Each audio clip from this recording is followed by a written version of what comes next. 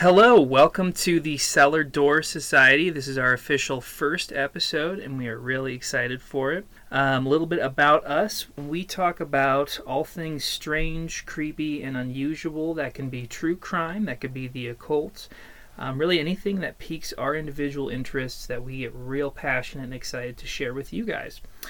We do have a website out there, thecellardoorsociety.com, and we will be more present in different social media channels and avenues, so keep an eye out for us. A little bit about me. My name is Jake, or Jacob. I'm originally from the Midwest, and my own personal passions tend to revolve around things that are metaphysical or occult in nature. The paranormal is really interesting to me, but I tend to be on that side of things. Much like my co-hosts, our interests are varied, and so you'll get a little bit of everything in each episode. I'm really excited about it. Ash? Hi, I'm Ash. I'm also from the Midwest. I'm really excited to be here. I'm also interested in the occult. I want to maybe talk about some astrology, more about like what that is, divination. True crime's always great. Creepy, paranormal, yeah. Like Jake was saying, some fun stuff in there. Really excited for it. What about you, James? Hi, I'm James. I'm on a completely opposite side. I'm not from the Midwest. I'm from the East Coast. And I am definitely more into your dark aspects of like true crime, reality, things that can happen in real life. Not to say magic and stuff can't, but things we can see and touch, I guess.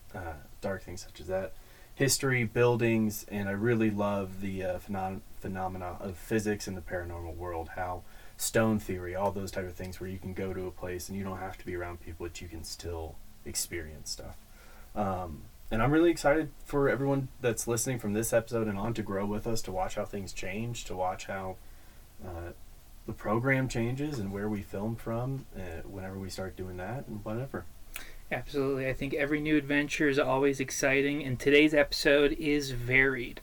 I'm going to kick it off, and today we're going to be talking about a cryptid, specifically the Van Meter Visitor. I know I've talked to James and Ash outside of this a little bit, but I've left a lot of meat on the bone still for everyone to enjoy. So let's jump into it. We're going to start with where this takes place, and that's going to be Van Meter, Iowa. So this is, if you're familiar with Iowa at all, our capital is Des Moines. So this is in the Des Moines area, specifically Dallas County, Iowa. It's situated, along the Raccoon River, and in the last 2020 census, the population was just shy of 1,500 people. Leave it to the Midwest to have the most American names for things. Dallas County, Raccoon River. Yeah, it's well, if it ain't broke, don't fix it, James. The town's motto is tradition with a vision. There it is. So, yeah, cute little quiet town. Van Meter was initially laid out as a town in 1869. The city was named for Jacob Rhodes Van Meter and his family. They were Dutch settlers from, and I'll probably butcher this, Materen in the Netherlands. Van Meter was incorporated on December 29th, 1877. I tried looking into some history in Van Meter before the event, and there is some stuff in there, but nothing that piqued the interest too much as far as cryptid related or creepy.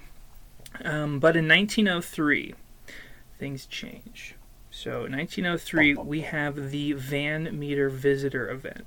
The Van Meter Visitor is a winged monster that was reported to have been sighted by multiple people in and around Van Meter, Iowa during the fall of 1903. The fall. Oh, yeah. Like the fall's in the season. Yeah. Sorry, I went straight to the fall, like the conquering. I was like, excuse me? In 1903, when we conquered everything. Classic. Press reports at the time described the entity as having great bat-like wings and a blunt horn-like protuberance that radiated a dazzling light. In addition, right, a unicorn maybe, right? With bat wings, though, that would be a little horrifying. Yeah, I'm not saying it wouldn't, but how could you not call it a unicorn? It has a protuberance coming out of its head and it's glittery. I mean, it's like two of the biggest signs it's a unicorn. Yeah, fair enough. In addition, it possessed a stupefying odor. So maybe not so much unicorn, or just one stinky unicorn. Ate some cheese. The entity was accompanied by a smaller mate or offspring, and was claimed to have been witnessed exiting and entering an abandoned coal mine by a number of the town's residents. So, kind of interesting, kind of weird. So I did some further digging, and I managed to find some actual newspaper clippings from the time here. Oh no, that's really cool. I dig that a lot. Some of these newspaper articles kind of surprised me because they were from places I guess I didn't really expect to report on Iowa news, let alone like super small town Iowa news. So the first one is coming out from the St. Paul Globe in St. Paul, Minnesota. Obviously Midwest based, but again, kind of weird. 1903, we're talking about Iowa. The title of the article: A Winged Monster, Creature Emitting a Light and Dazzling and Terrifying the Hawkeyes. Des Moines, Iowa, October 10. The town of Van Meter, containing 1,000 people, is terribly wrought up by what is described as a horrible monster. Every man, woman, and child in the town is in a state of terror, and fully half of them fail to close their eyes in slumber except in broad daylight. Pretty wild. That's Seems heavy. really dramatic. Yeah, I feel for these people not getting any sleep. The monster put in its appearance Monday night. U.G. Griffith, an implement dealer, drove into town at 1 a.m. and saw what seemed to be an electric searchlight on the Mayer and Griggs store. While he gazed, it sailed across to another building and then disappeared. His story was not believed the next day. But the following night, Dr. A.C. Alcott, who sleeps in his office on Principal Street, was awakened by a bright light shining in his face.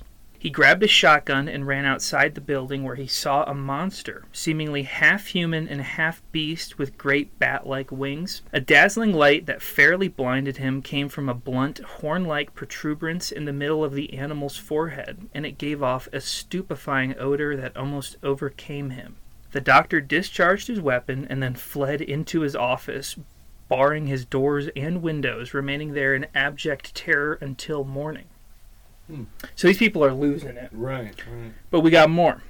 Peter Dunn, cashier of the only bank in town, fearing bank robbers, loaded a repeating shotgun with shells filled with buckshot and prepared to guard his funds the next night. At 2 o'clock, he was blinded by the presence of a light of great intensity. Eventually, he recovered his senses sufficiently to distinguish the monster and fired through the window. The plate glass and sash were torn out and the monster disappeared. Next morning, imprints of great three-toed feet were discernible in the soft earth. Plaster casts of them were taken. I did find photos of the plaster casts, sick. So we will look at those after this. That night, Dr. O.W. White saw the monster climbing down a telephone pole using a beak much in the manner of a parrot.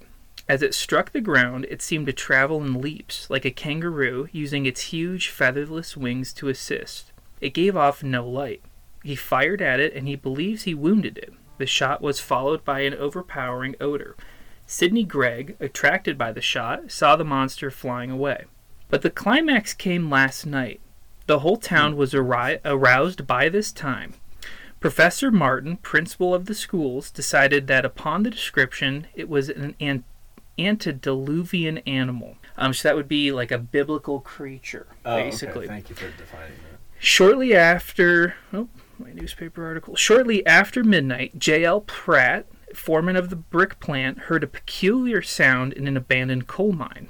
And, as the men had reported a similar sound before, a body of volunteers started an investigation.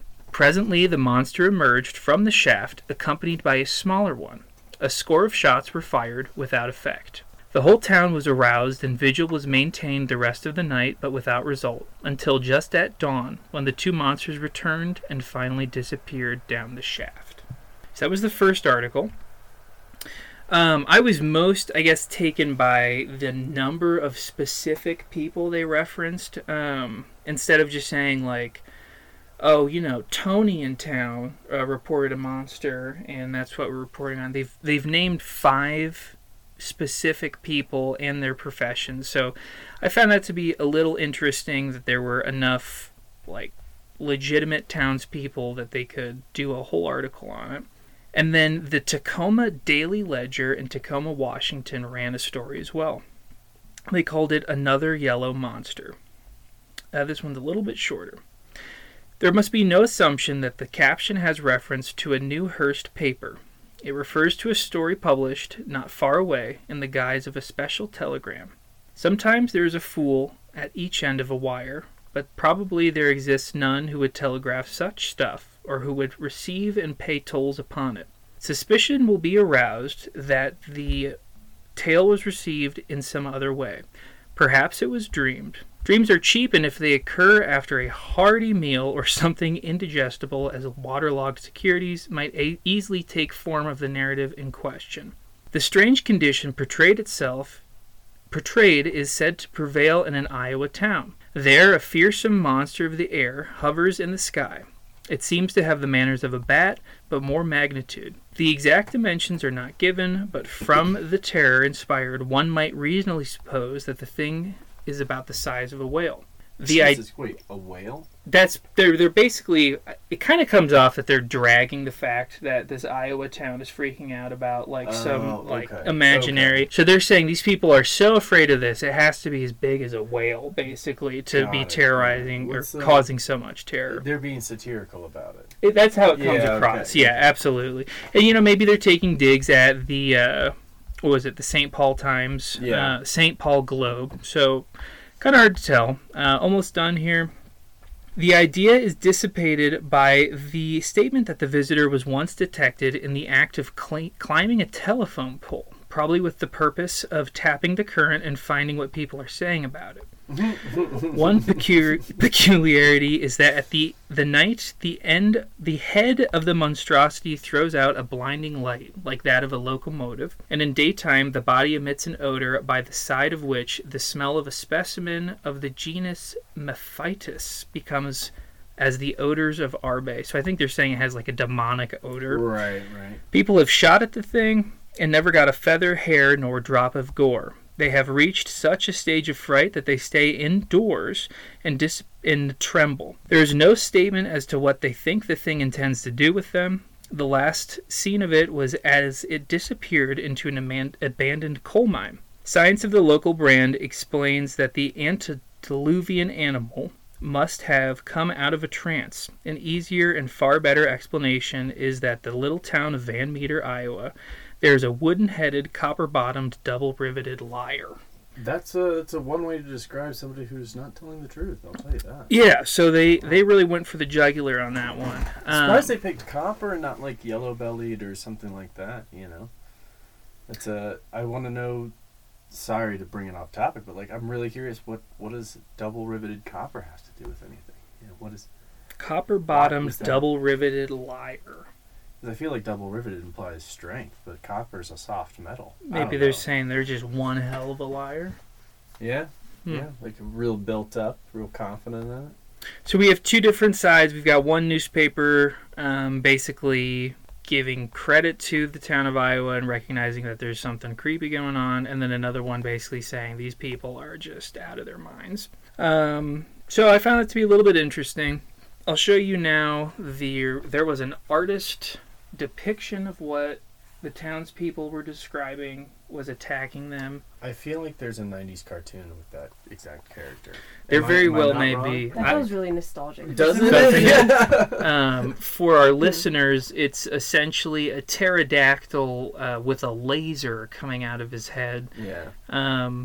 So a more scrawny pterodactyl. Yeah, he looks like he's not eating. Yeah, needs some sustenance. Mom didn't make him sandwich on the weekends. Right, and maybe that's why he's in town. Right, it's just to get a bite. Here's the plaster of the 3 toes. It's supposed to be in this. Yeah. kind Alright. of hard to see three toes, but I can understand what they're going for. And there's another image of that pterodactyl with a laser beam at the bottom. And if I may, I'm You just may. gonna scroll up here and. Oh yeah. It's not Salony, James. No, it's not. You know, unfortunately, it looks like. Okay, just judging off the story, I know I'm always going to be the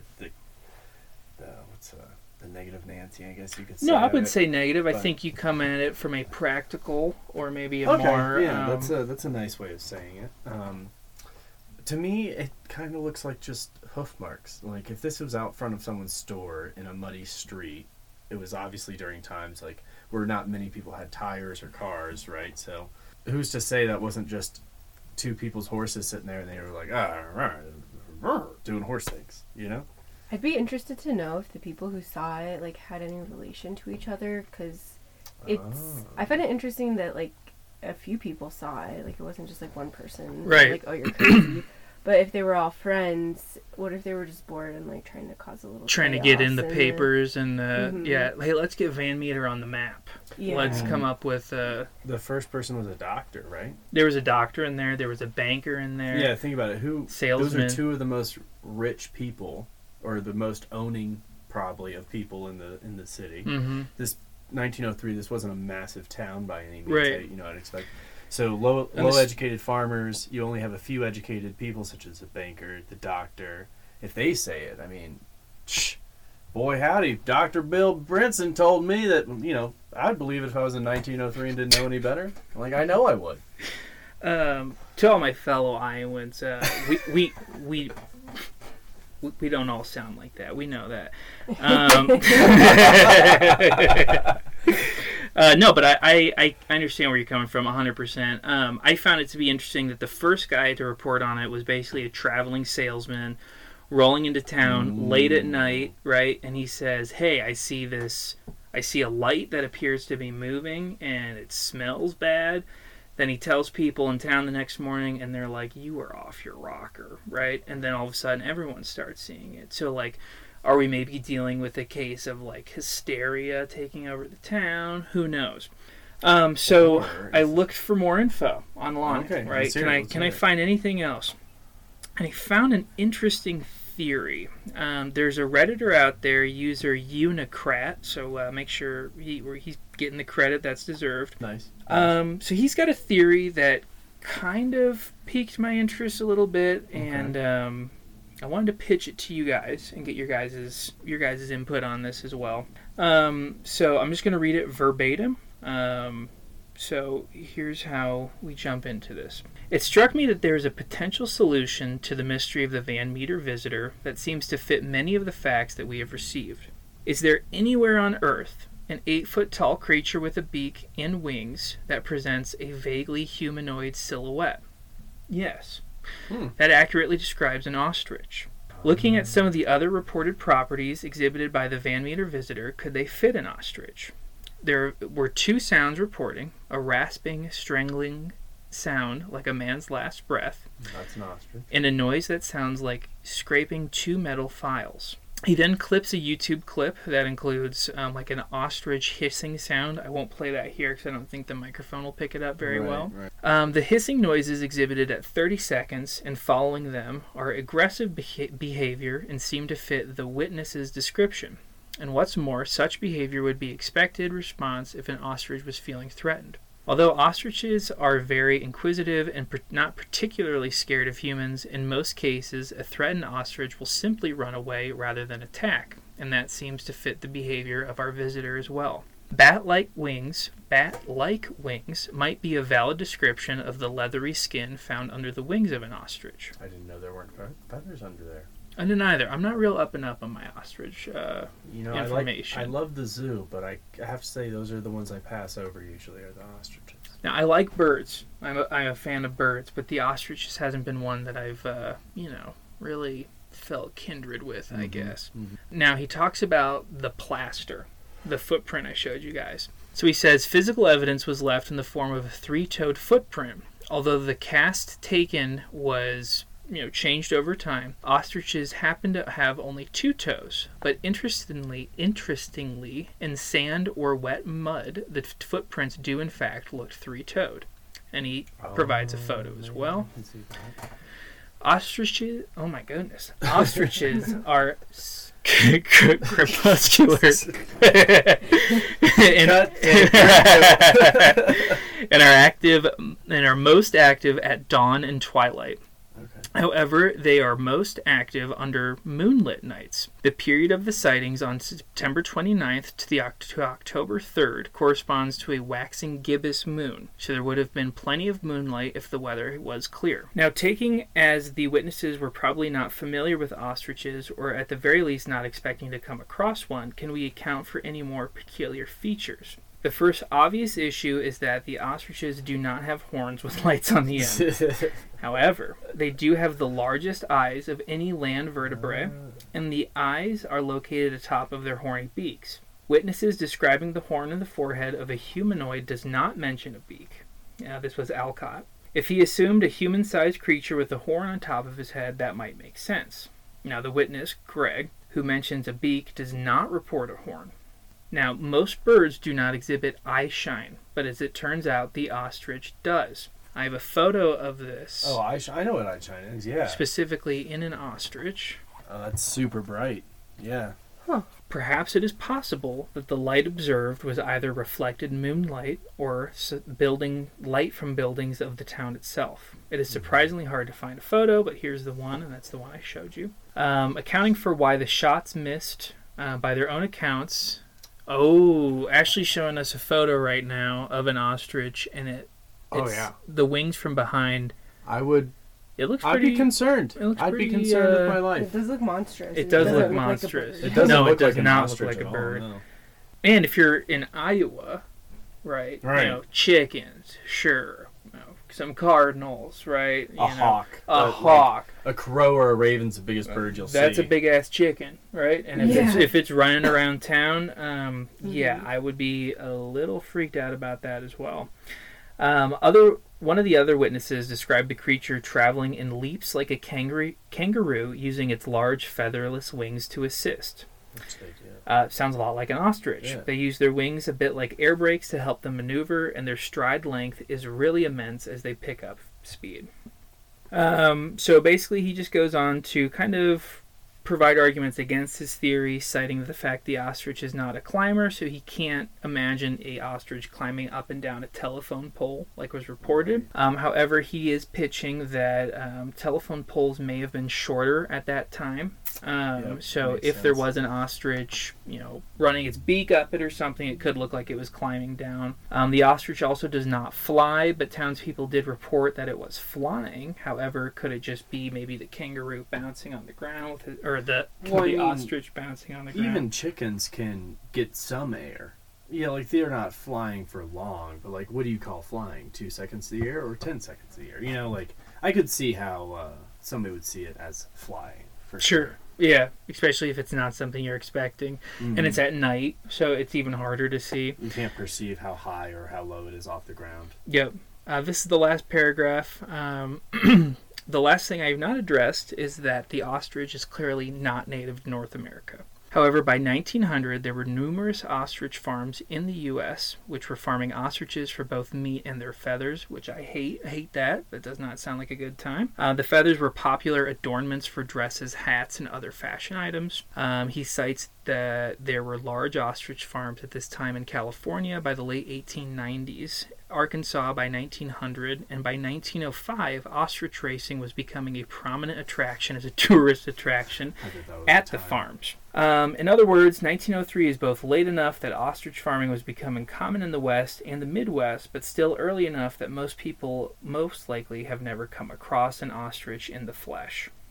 Brilliant. So, mystery solved? Who knows?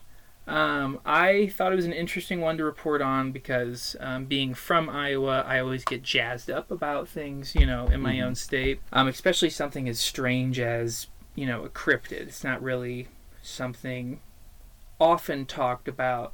The paranormal and things like that, I think by and large, maybe Ashley can speak to it as well.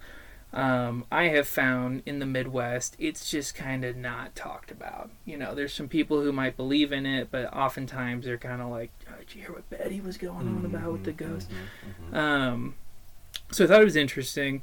I really got jazzed up about finding the old newspaper articles. I love reading that stuff. I spent more time than I'd care to admit looking at other pages, just like reading the advertisements and stuff. That was really fun. But that is the Van Meter Visitor. I have a question. Please, yeah, let's hear it. Since this is our first episode and we're just getting into things, can you define what a cryptid is? Can you give us like a little description of what that word references or means? Is every monster a cryptid, or?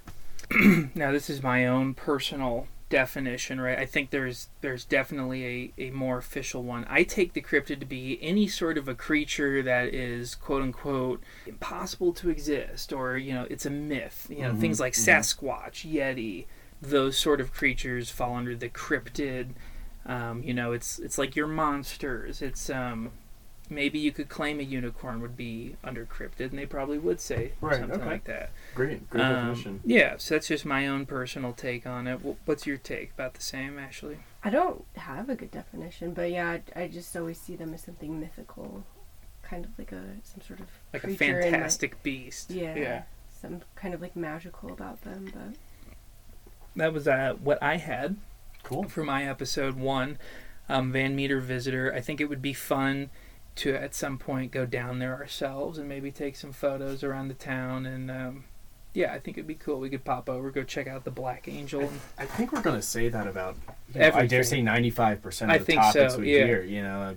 I like traveling. Yeah, traveling and seeing new things is the best way to experience life, in my opinion. So 100% agree. That was really cool. I like the Van Meter Visitor story. Thanks. That's a sick. I was really happy story to share it with you guys. And if you are from the area, or if you're from Iowa, and maybe you have a correction, or you have a story or something to add to it, please get in touch with us. Let us know. We would be more than happy to read that on a future episode, and make sure you guys feel like you're involved as well. Really excited to hear about what Ashley has, if you want to kick that off. All right. So in 2005, Warren Jeffs built a 140-acre compound near Pringle, South Dakota. Pringle's a really small town. It has like a population of 107 people. Literally hoping that's where the Pringles headquarters was. No, it's just really small. It's in the Black Hills area.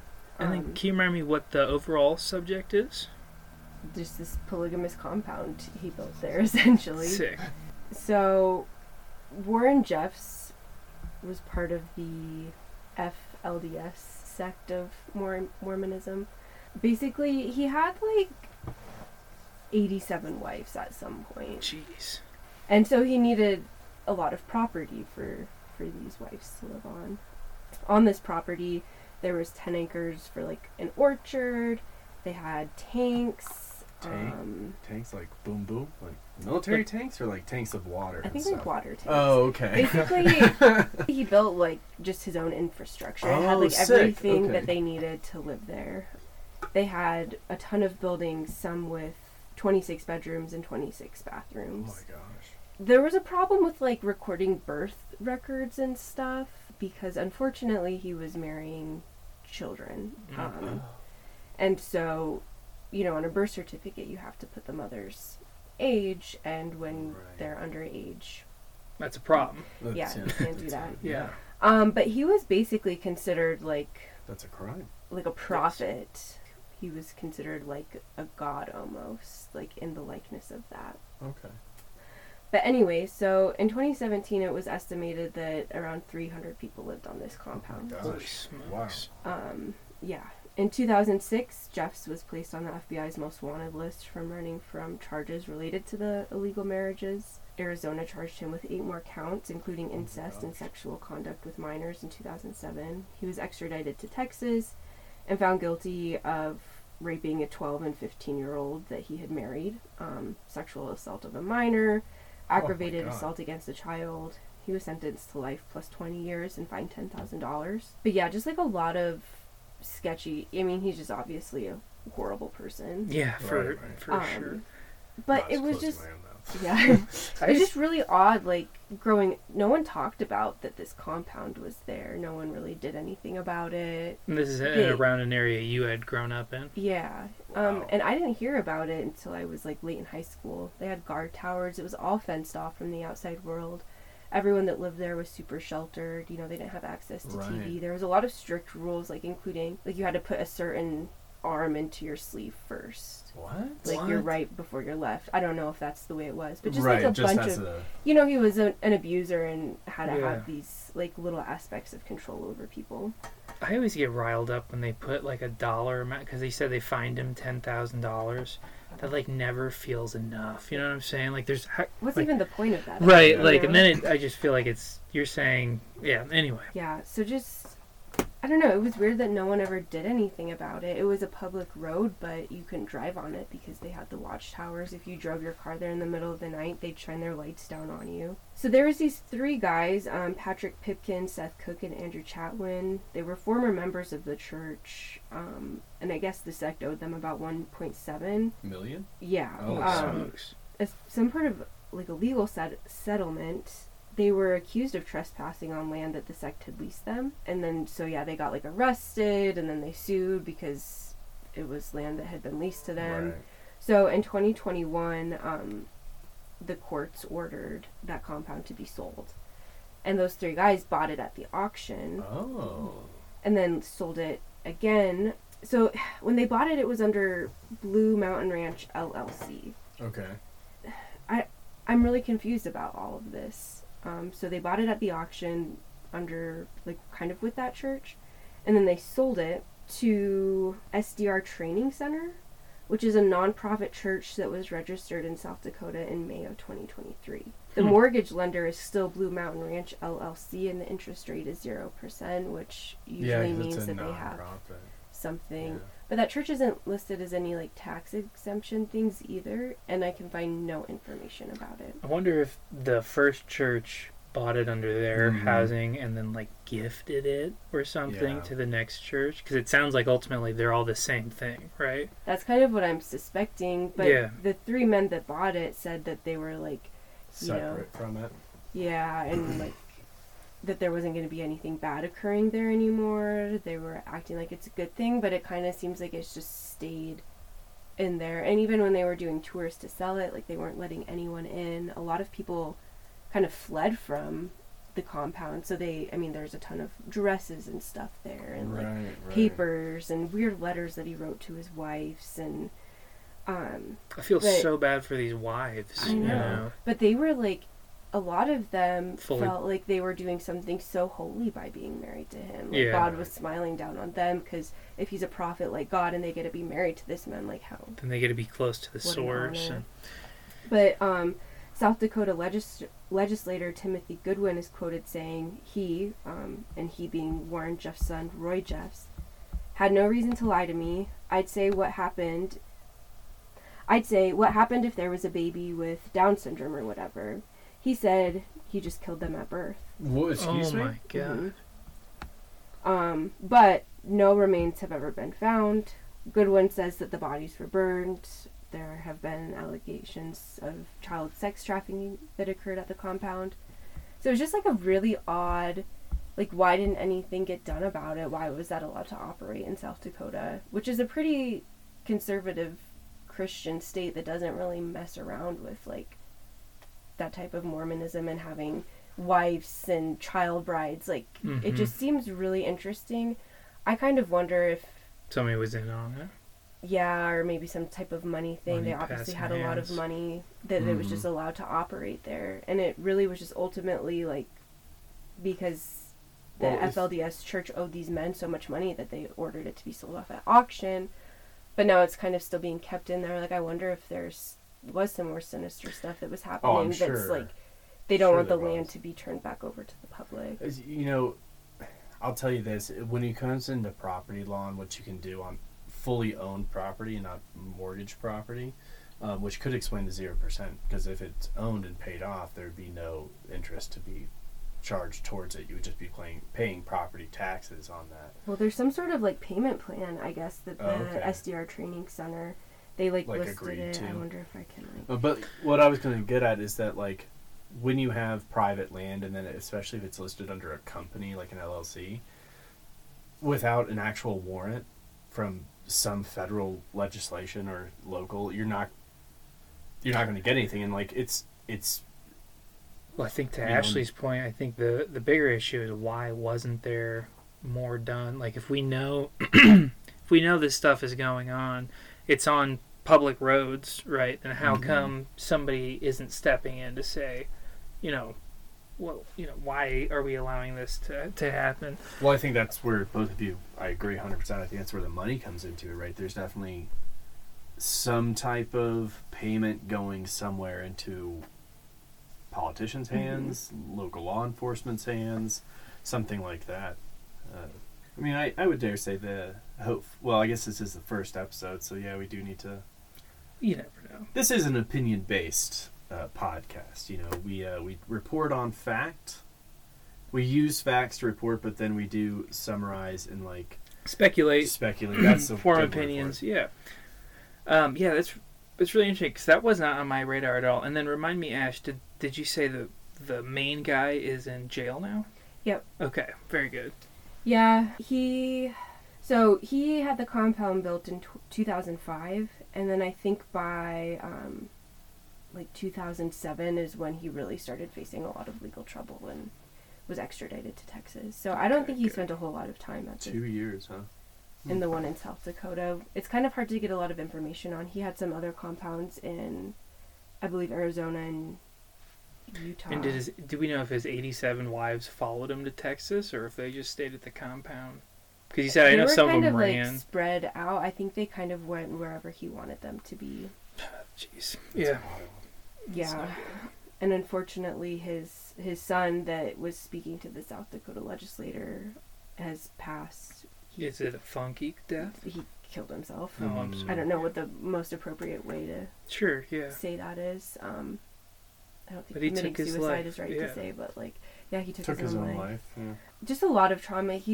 Warren Jeffs was just a really horrible person, and I feel like he abused a lot of his kids. Yeah, I mean, it sounds like it.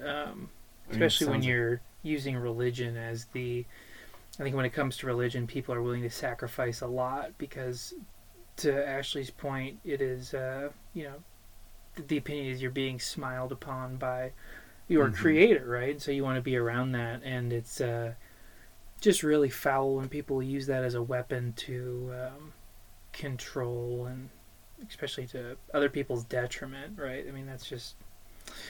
Yeah, a lot of people got hurt on our sympathy to all the victims included, because that's hopefully they're all in a place where they can get the support they need or have a support system now that will allow them to help work through some of that just serious trauma.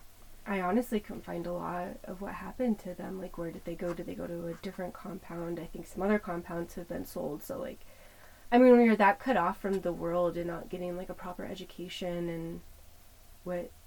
Yeah, where do you turn? Where do you even start? And if the government was so uninvolved, it's not like they probably stepped into, help. There's probably it's not like they went into the federal witness protection program or anything like that. Right. That wasn't even involved in this. Here's a little map of the property. Oh wow.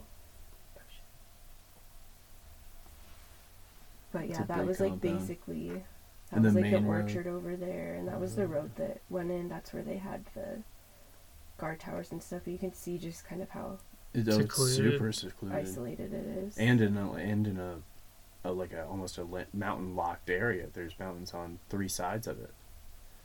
Yeah. Or at least high ground, Yeah, it's pretty hilly, not super crazy. And then the listing, it was said to have 77 beds and 74 baths. Wow. There's we're looking at an article listing for the property for our listeners. Cement plant quarry? Yeah, they have their own quarry there. Wow.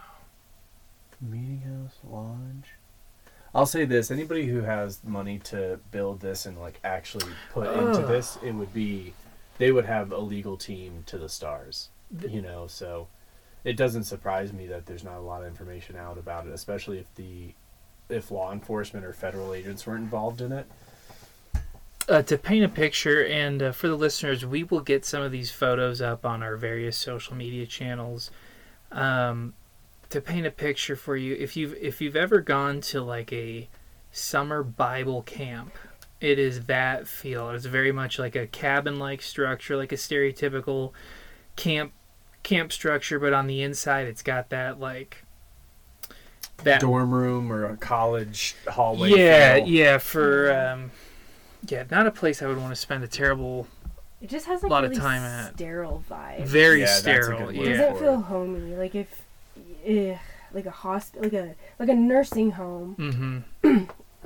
Like a nursing home, you would not want to. The only things that are there are things you have to have for life and nothing more. There's no art. There's No art. Yeah. There's no theme, decor. There's no nothing to it. It's literally just It walls, feels very floor. sad just looking at the Yeah. photos. It feels sad. Honestly, without trying to put thinking about it before knowing all this about this place, just looking at it like that still would have been sad. Without Yeah. knowing the history of it, you're like, oh my gosh, what was this? Yeah. That's Well, thanks wild. for sharing that, Ashley. Especially having like a personal connection to it, having grown up around the area. I think that's very interesting. Because, like I said, it wasn't on my radar at all.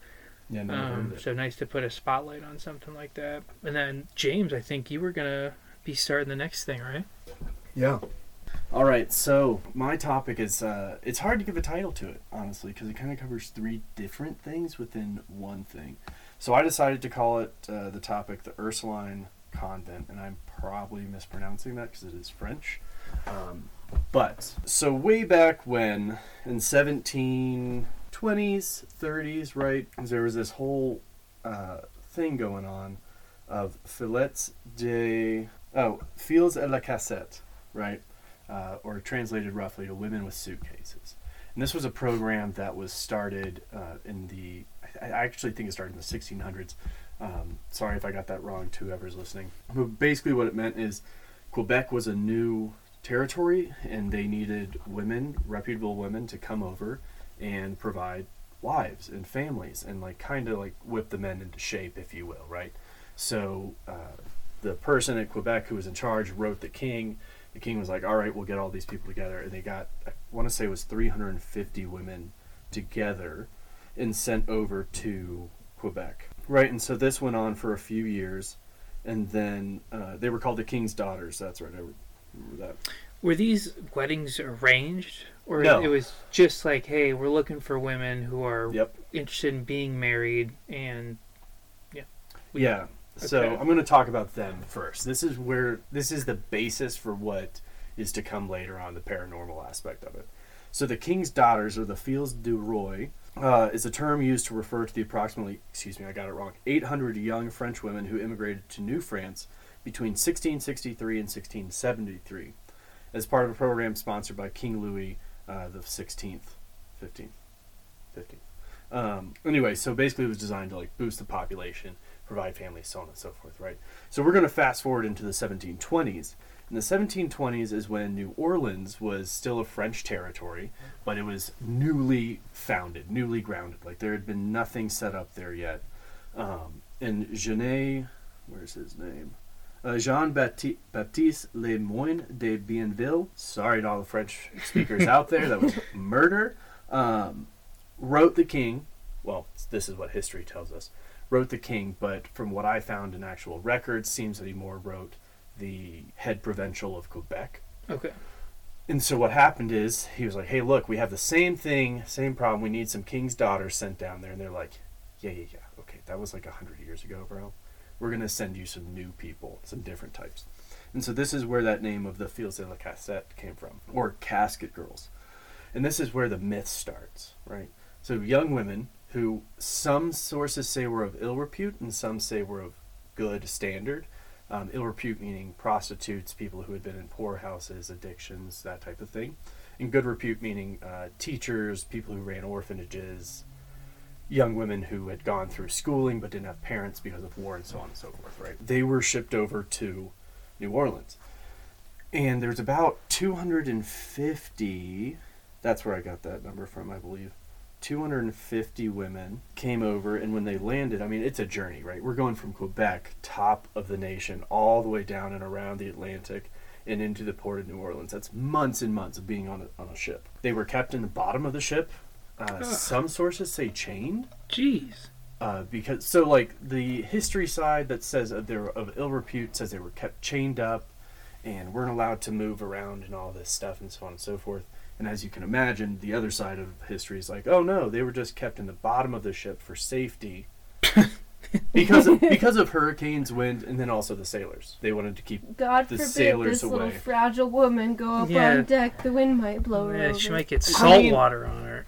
That, yes, I find is a little bit ridiculous. I do find a lot more merit in keeping them away from the sailors. These are men who are not of good repute. These are people who dedicated their lives to sailing ships. They will do whatever they want to whomever they want in some cases. So we're talking about pirates. No, we're talking about sailors. Just in the 1700s. Sure. So still operated similar to pirates, just more code and hierarchy.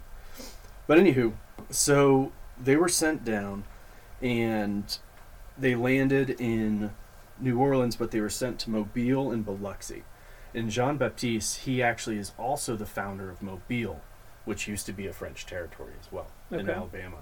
So he got Mobile going. He was like, okay, sick. I'm riding my horse over here. And he was like, this place is terrible. I'm trying to get it going. We're right here at that point. So these girls get off the ship, and they're all carrying little boxes, little wooden boxes that are only, I want to say I read the dimensions of like 19 and a half wide by like 20 inches long and just real shallow. And this is what they were supposed to keep all of their belongings in that they wanted to take to this new world. No clothes, couldn't fit dresses, nothing. It was like your jewelry and some cash, maybe. So, I don't know what they carried around. So they sent these women and either chained them up or they kept them under the boat. Mm-hmm. They have no change of clothes for months at a time, and then now they're expected to go find husbands? Well, wait. Okay. In a way, yes, but so when they arrive in New Orleans, they're sent to the Ursuline convent with the Ursuline nuns who had arrived earlier in 1732. Okay, the building that they were staying in, the Ursuline convent, was finished in 1734 and then rebuilt 1728, then rebuilt in 1734. Okay, and all these women were sent to these nuns to be taken care of, stay there until they found a suitor, and were married off and went to start a family. Okay. As these women were getting off the ship, they were, obviously rumors started chattering about their appearance. They're very pale. Some say their skin almost blistered immediately from the subtropical sun. You also have to think they're coming from super dark, Right, like a colder environment. And so they get off the ship, hasn't seen theoretically sunlight in months. They get off, they're pale white. They have this casket-shaped box.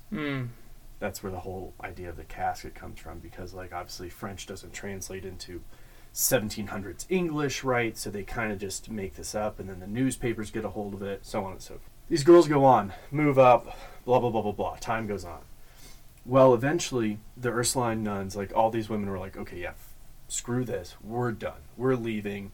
So all of the ones that were left hopped on a ship and went back to Quebec or France, and the nuns went up to collect their things. They put all these boxes and such in their trunks and whatever in the third floor of the convent. Nuns go up there to get their things to give them to the ship or dispose of them. Not a single item is found in any of the boxes. There's nothing. They got robbed. No. The nuns are there 24/7. They never leave their convent. In their words, it is as if the stuff had disappeared and we didn't know how it happened, because it was kept under lock and key the entire time as well.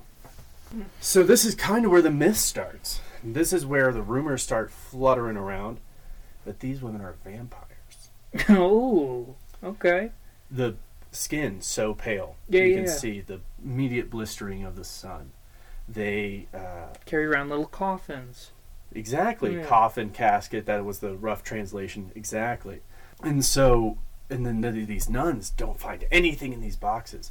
So the nuns seal it up. They close the door, put shutters on the windows, lock it up. And this is where history, I can't really find a real answer, but is where they shut up the room where the caskets were? Correct. Okay, yeah, gotcha. Where these boxes were. And supposedly they used nails to put the shutters shut that were blessed by the Pope himself. Wow. They went all out. Literally. They believed, this was such a belief that these women were of demonic standard, of vampire standard, that it needed to be sealed and protected. Because what doesn't a vampire go anywhere without? It's sleeping space, it's living space, it's casket, it's coffin, right? And vampires are also known to be shape shifters, morphs. So who's to say they couldn't squeeze down into a smaller stature and fit into these? Sure. Yeah, I coffins and guess I can caskets? understand the reasoning.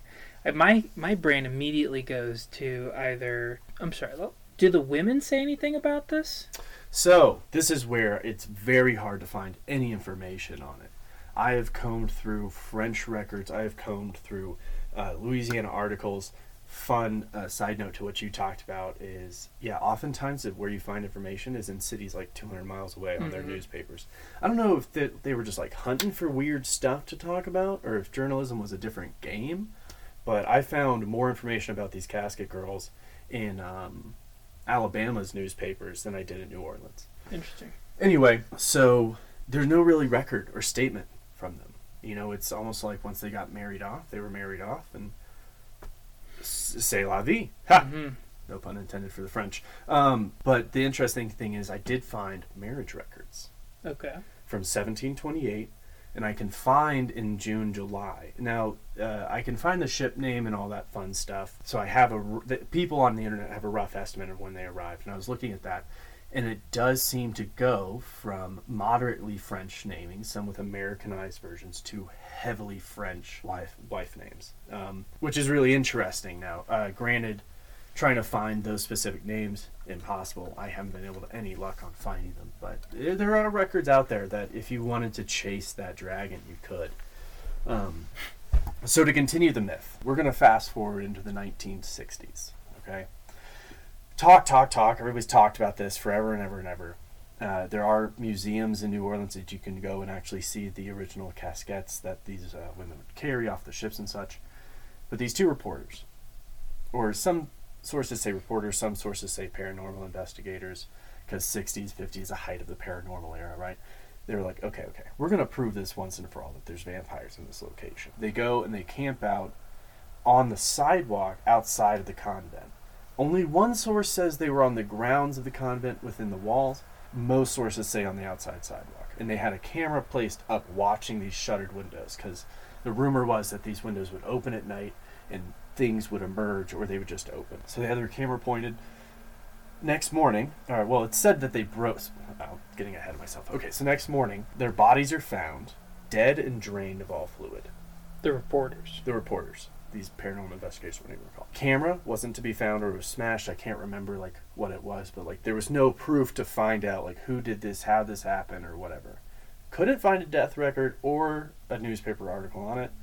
Granted, I don't have all the money to do all the subscriptions to find the information, Sure. So maybe one day. But there's that. The other side of this story is that these similar situation, camping, they broke into the convent. When they broke into the convent, they went upstairs, they broke into the third floor, and they found coffins, actual coffins, Full coffins. locked and sealed as if a body had been put in them and ready for burial. Supposedly, same thing, they were found dead, bodies drained, but inside of the convent. I only found that on 2 articles, so it was kind of like a little side note. But it's very intriguing because I can see how people in the 1700s would deduce that these people are vampires, right?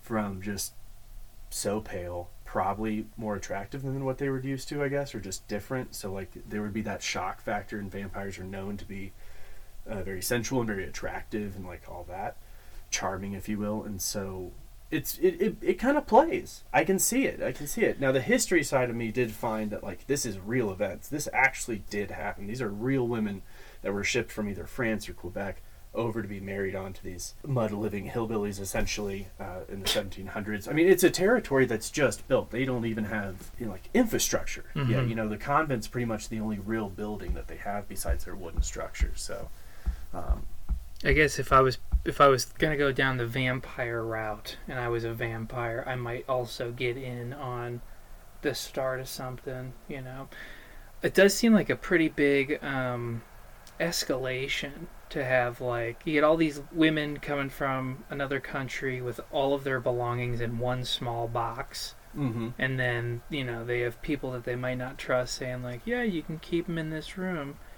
and then when the nuns then check that there's stuff in the boxes are empty and they're like vampires.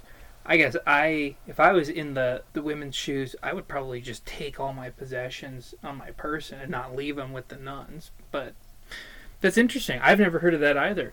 But it's cool to think, because I know there's kind of like a culture down there around vampires. Isn't like True Blood taken in the South, right? I actually thought about that. I was like, I wonder if True Blood has some inspiration or something because of that. Yeah. So, fun little spits about. I don't know too much about vampires, but fun little spits I do know is the most common places are mentioned in history is the Old South, and that's because that's where some of the largest ports with the least educated people. Sure. And when you think of a vampire or someone who can run the town, you know, who's been around for hundreds of years, you understand how people work. You don't want somebody who can read. You don't want somebody who can speak Latin. You want somebody who knows how to cut down hay and make a nice bale and go drink a beer later. That's about it. And so it would make perfect sense to me that they would aim for places like Mississippi, Mobile, Biloxi, these heavily agricultural communities. Where they can make a name for themselves and then also hide out where there's a lot of old money. What's better to blend in than things that are already old? Jacob, I see you looking up some stuff. What's gurgling in your mind, bud? What's gurgling in your mind? I can't even remember on what, it might have even been the Discovery Channel, but you know how there's like the ghost hunting videos? Oh, of course, yeah. There was one, and the two dudes were vampire hunters, right? They only made one episode. It was... I'm sorry, this is my opinion. It was not a very good show. They were really stretching on a lot of stuff, but it made me, obviously we're talking about vampires, so I thought about it. But one of the guys was like, he basically says like, I'm actually not worried about being attacked by a vampire because I wear, and he like pulls the neck of his shirt down a little, and it's like a little scarf. Oh. And apparently it was made of Kevlar. Oh. So he's like, vampire fangs can't even get in through the Kevlar. Like that was his thing. He had like a Kevlar. That's pretty intense. Yeah, like check out the Kevlar undercollar. It's like a chain, but right, in a different way. Yeah. Well, that's fun. Yeah, I didn't know about that. I didn't know anything about. You know, obviously I've heard of the FLDS, but not this specific situation. And that was wild to listen to. And the vampire portion was really interesting. What you brought up, James. We got a little bit of everything. We got some paranormal. Yeah. We got some real life facts. We got some cryptid stuff. If you don't mind, one thing I want to add is I liked how both of Ashley and I's topics hit on personal things, but really just like that these were real people. You know, it's easy to hear rumors. It's easy to hear myths and all these things. Not saying that what Ashley talked about was a rumor, but it's easy to hear this word of mouth and like forget that this is probably based in fact in some way or another. And so, never forget that there's real people involved in this stuff. And I know we said it before, but we feel for all the victims involved with this in both situations. Right, depending on who knows what happened to those women. Hopefully good things, but you never know. Yeah, we can only hope. I do think it's really interesting that I think almost all cultures and, groups of people have recordings of vampires, like way back when. Like it's not just like one group of people that were like, oh, I think vampires exist. It seems to be like a recurring theme, and werewolves and stuff like that. It just kind of makes me wonder where people got all these similar ideas from, and like how most religions have a really similar creation story. It's just odd, like how much everything is based on a small amount of stories. That's one thing that I really love about the love, but also I have a theory about the paranormal world and the kind of the world of the mystic, right? When you look at history as a whole, we've only become more intelligent and found more ways to detect more things. If you are a universe that wants to protect its sanctity, you wouldn't continue to go to a place that can find you, right? So like as we've gone on, we've seen a huge decrease in like paranormal events and that type of thing, an increase in UFO, but decrease in paranormal and such, from like the 1980s and on, right? I mean, how often do you hear about we're hunting for a ghost that died in 2002? Like, you just don't hear that, you know what I mean? And so I think over time, the lack of curiosity and the progress has tempered our minds to not be able to see these things that were once so real to somebody, right? There's still that psychological aspect that if you believe in something more, you probably will see it, whereas if you don't, it's easy to miss. Yeah, I think there's a big, and rightly so, I think there's a big reliance on science to explain away a lot of things, and I think that could contribute to why claims of the paranormal have gone down. Somebody seeing electricity for their first times, they might think, whoa, what's going on here? Right. And as it becomes more widespread and commonplace, then it's easily to explain away. I do think that since the mind is so, we're still finding things out all the time about the power of our own minds, and I think it tends to be kind of a catch-all for, like, it could be imagination, or, you imagine that, or since I didn't experience it, I can't claim it to be true. So it must just be, something you're dealing with on your own. Yeah, I think there's kind of a push to explain things away, and I think part of the core, one of our core goals here in the show is just to be a safe place where we can kind of explore some of these more maybe outside of the norm ways of thinking or subjects, and share those with you, our society members, and hopefully over time you guys will all feel comfortable enough to share some of your own experiences with us, and we can continue to grow this. That'll be the end of our first episode of the Cellar Door Society. We're super excited to bring you even more content and more episodes. Again, we've got a website up, thecellardoorsociety.com, with some contact information, and keep your eyes peeled for future social media presence as well. This is Jacob. I'm James. Ash. And we are signing out.